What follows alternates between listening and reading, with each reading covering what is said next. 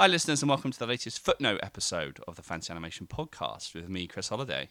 And me, Alex Sargent. We are doing this is a big term, transmedia storytelling. Obviously has a connection to kind of world building, which we've done on a previous Footnote episode. But transmedia is a big one. It's slightly different to some of the other terms that we might do later on in relation to let's say kind of franchises or kind of cycles, and different to multimedia as well. So you very kindly offered to take the lead on this episode on transmedia. So Are you ready to disperse yourself across multiple media platforms? Why not? Why not? Let's give it a go. Right. I will start the timer, the symbolic timer, and yes. So, what is transmedia? How have you encountered it? Have you taught it? Is it something that you kind of taught your students? I've definitely taught it, and students often really respond to it. And there's some really great work being done in this arena. I would say that it's not a mode of analysis I've tended to use in my work, not because I sort of am opposed to it in any way, but it's just not something I've come across. In fact, the only time I've ever really dealt with it is to almost argue against it. And we might get to that later in the discussion. But essentially, what it is a kind of recognition amongst a scholarly community that the way the industry is organized, the way a culture of appreciation around the industry is organized. So I'm talking about sort of, the way people actually consume media these days. It's become increasingly difficult to talk about or meaningfully talk about the way different types of media affect different people or different audiences. We are from film and media studies here, and it used to be the case that we were quite sort of technologically isolated when we talked about television having a particular effect or film having a particular effect.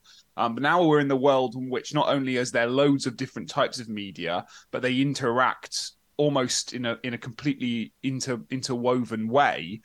It seems to make more sense to talk about phenomena that are transmedia, and what we mean by that is not that they're beyond media, but that they are more than the sum of their parts. So to use an example, an easy one, the Marvel, although it's called the Marvel Cinematic Universe, actually the way one relates to and engages with and finds meaning out of the Marvel universe is not just through the films, the television shows, the apps, the social media encounters, the advertising through all kinds of digital platforms.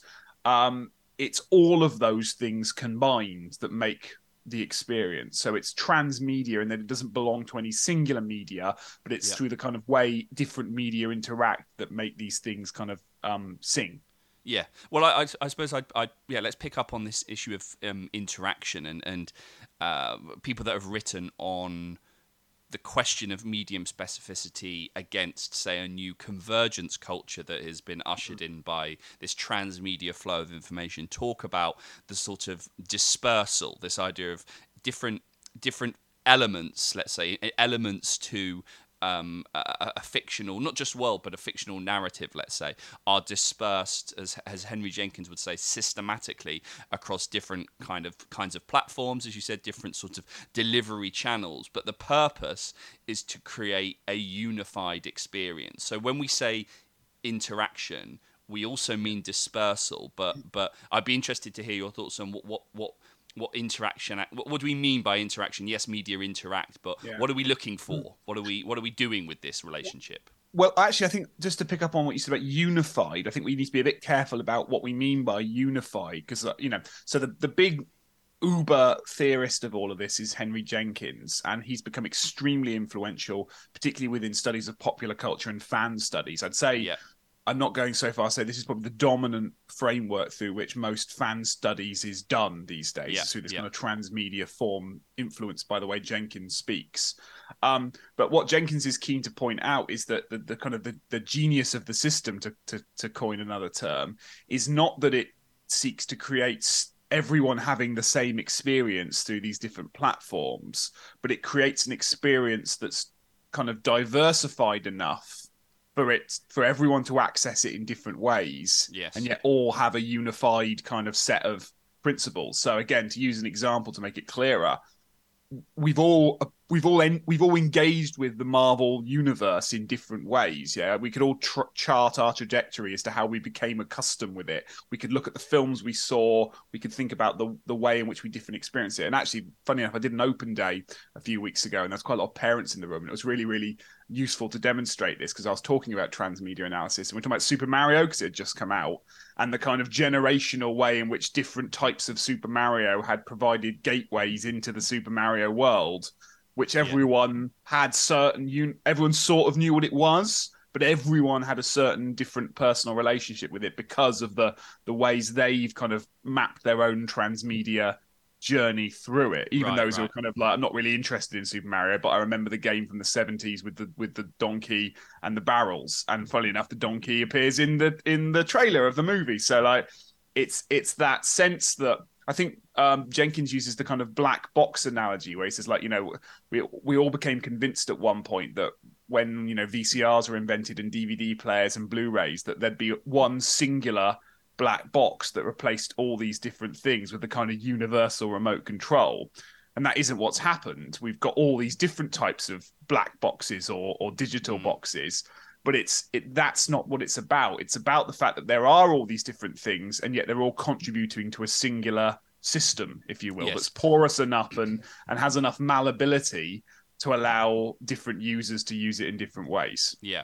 So Henry Jenkins has written a lot in print and online about transmedia storytelling, and he's usefully put together a kind of beat by beat cheat sheet. And yes, he uses the word unified, but I think he also uses the word coordinated.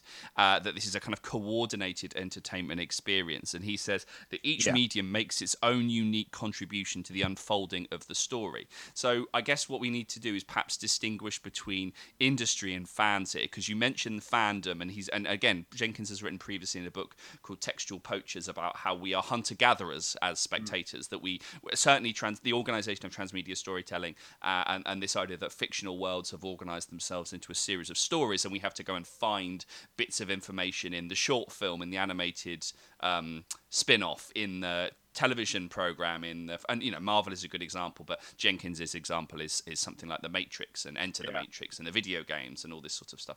So it's a fan practice, but it is prompted by, and you mentioned this at the start, a kind of particular horizontal integration of the industry. Is that? Yeah, I mean, well, let's. I think we might save this for another episode, but I think to do it kind of in the very, very short form, it's a kind of byproduct of the kind of post 1970s, realization by Hollywood that it can't survive on its own as a film industry, and actually Hollywood gets bought by lots of bigger multimedia conglomerates. So the whole system is organized economically that way. I mean, Disney is the famous example, right? There is a company called Disney that everyone associates with Mickey Mouse, but actually, if you look at what Disney owns, there's very little unified product or unified branding or unified output there, but they manage to use all of those things to speak to all the other things, and that's kind of that's how the media industry works these days, you know. Yeah. So it's also a contemporary term, i.e. that it's something that when Jenkins is writing, I mean, Textual Poachers comes out in the early 90s, I think 92, 93, something like that. Convergence Culture is about 10 years later, in response to the Matrix. But what we're saying is that while it's a term that has perhaps been sharpened by things like Marvel, and you know, I'd also add. We will do franchises, but fantasy franchises and animated film franchises are part of this, absolutely. Mm-hmm. Absolutely, Franchises are a small bit, let's say, of transmedia storytelling. But we're also saying that transmedia storytelling has its roots, or the notion of transmedia has its roots in sort of 1970s, new post-classical Hollywood into the 80s, media synergy, that kind of context as well. Yeah, economically, but I think the way Jenkins tries to talk about it, and I think this is why it's become such a useful methodology for fan studies, is that there's this tendency within film and film studies more broadly to kind of, you know, write about fans, particularly of mainstream media, as if they're kind of they're the core, they're the offspring or the byproduct of all these things, and actually fan studies has done quite a lot of work to try to complicate that and talk about, the lived in reality and the meaningful existence that is being a fan. You're not just a slave to some kind of economic system. You're getting a lot of meaning out of that system. Even if, and I think when he talks about poaching, he's talking about the way in which this kind of convergence culture, which he later sort of properly defines, allows fans to do things that are not necessarily what the studio would want, but are still part of this culture of, fan fiction, fan edits, when fans go bad, all this kind of stuff. This is all part of the same culture. Yeah. If we can disagree within the same structure. Yeah. Yeah. Well, actually, I suppose that what you've done is set up and probably tease a future episode on notions of the canon, but we will get to that perhaps in due course. We have 20 seconds. So anything beyond Jenkins, anything to, or Jenkins plus. So we mentioned a lot of Jenkins theorists as well. There's always also Matthew Friedman, who does a lot of work on this, on transmedia storytelling. My colleague, Professor Lincoln Geraghty at Portsmouth, writes a lot on transmedia fan cultures. He's doing a lot of work on Pokemon Go at the moment and Pokemon in general, which is really, really interesting. And then the only final caveat, I said I'd tease it at the beginning, so I better just quickly address it. My only wrinkle with all of this, I think it's a really worthwhile methodology, is that it's a bit like when we use the word interdisciplinary, the word disciplines in there. The word transmedia has the word media in. And sometimes, unless you're very careful, there is a tendency to not appreciate the way in which different media contribute to these things. So I've written a little bit about television and fantasy franchises. And this is where I pushed back on this a little bit, in the sense that because this methodology came in the early 90s, we sort of forgot to talk about these things as individual media before we got to the point where we could talk about how they come together. Yeah. So it's a slippery slope between making sure that you speak to the diverse way in which transmedia works, whilst also doing justice to the individual texts within that sphere. It's a really tricky balanced thing. Most scholarship gets it really perfectly well. In fact, there's so much good stuff out there that does exactly that. But it's a difficult thing to type out, particularly for a student out there trying to write this kind of analysis. Yeah. Well, what we'll do, a flagrant disregard for the 20 seconds I allocated. However, we can continue this on a video game or a television spin-off, or we'll continue this in other forms. Let's get on Discord and sort out our Slack channel or some other thing that I don't understand. Exactly. See you on TikTok.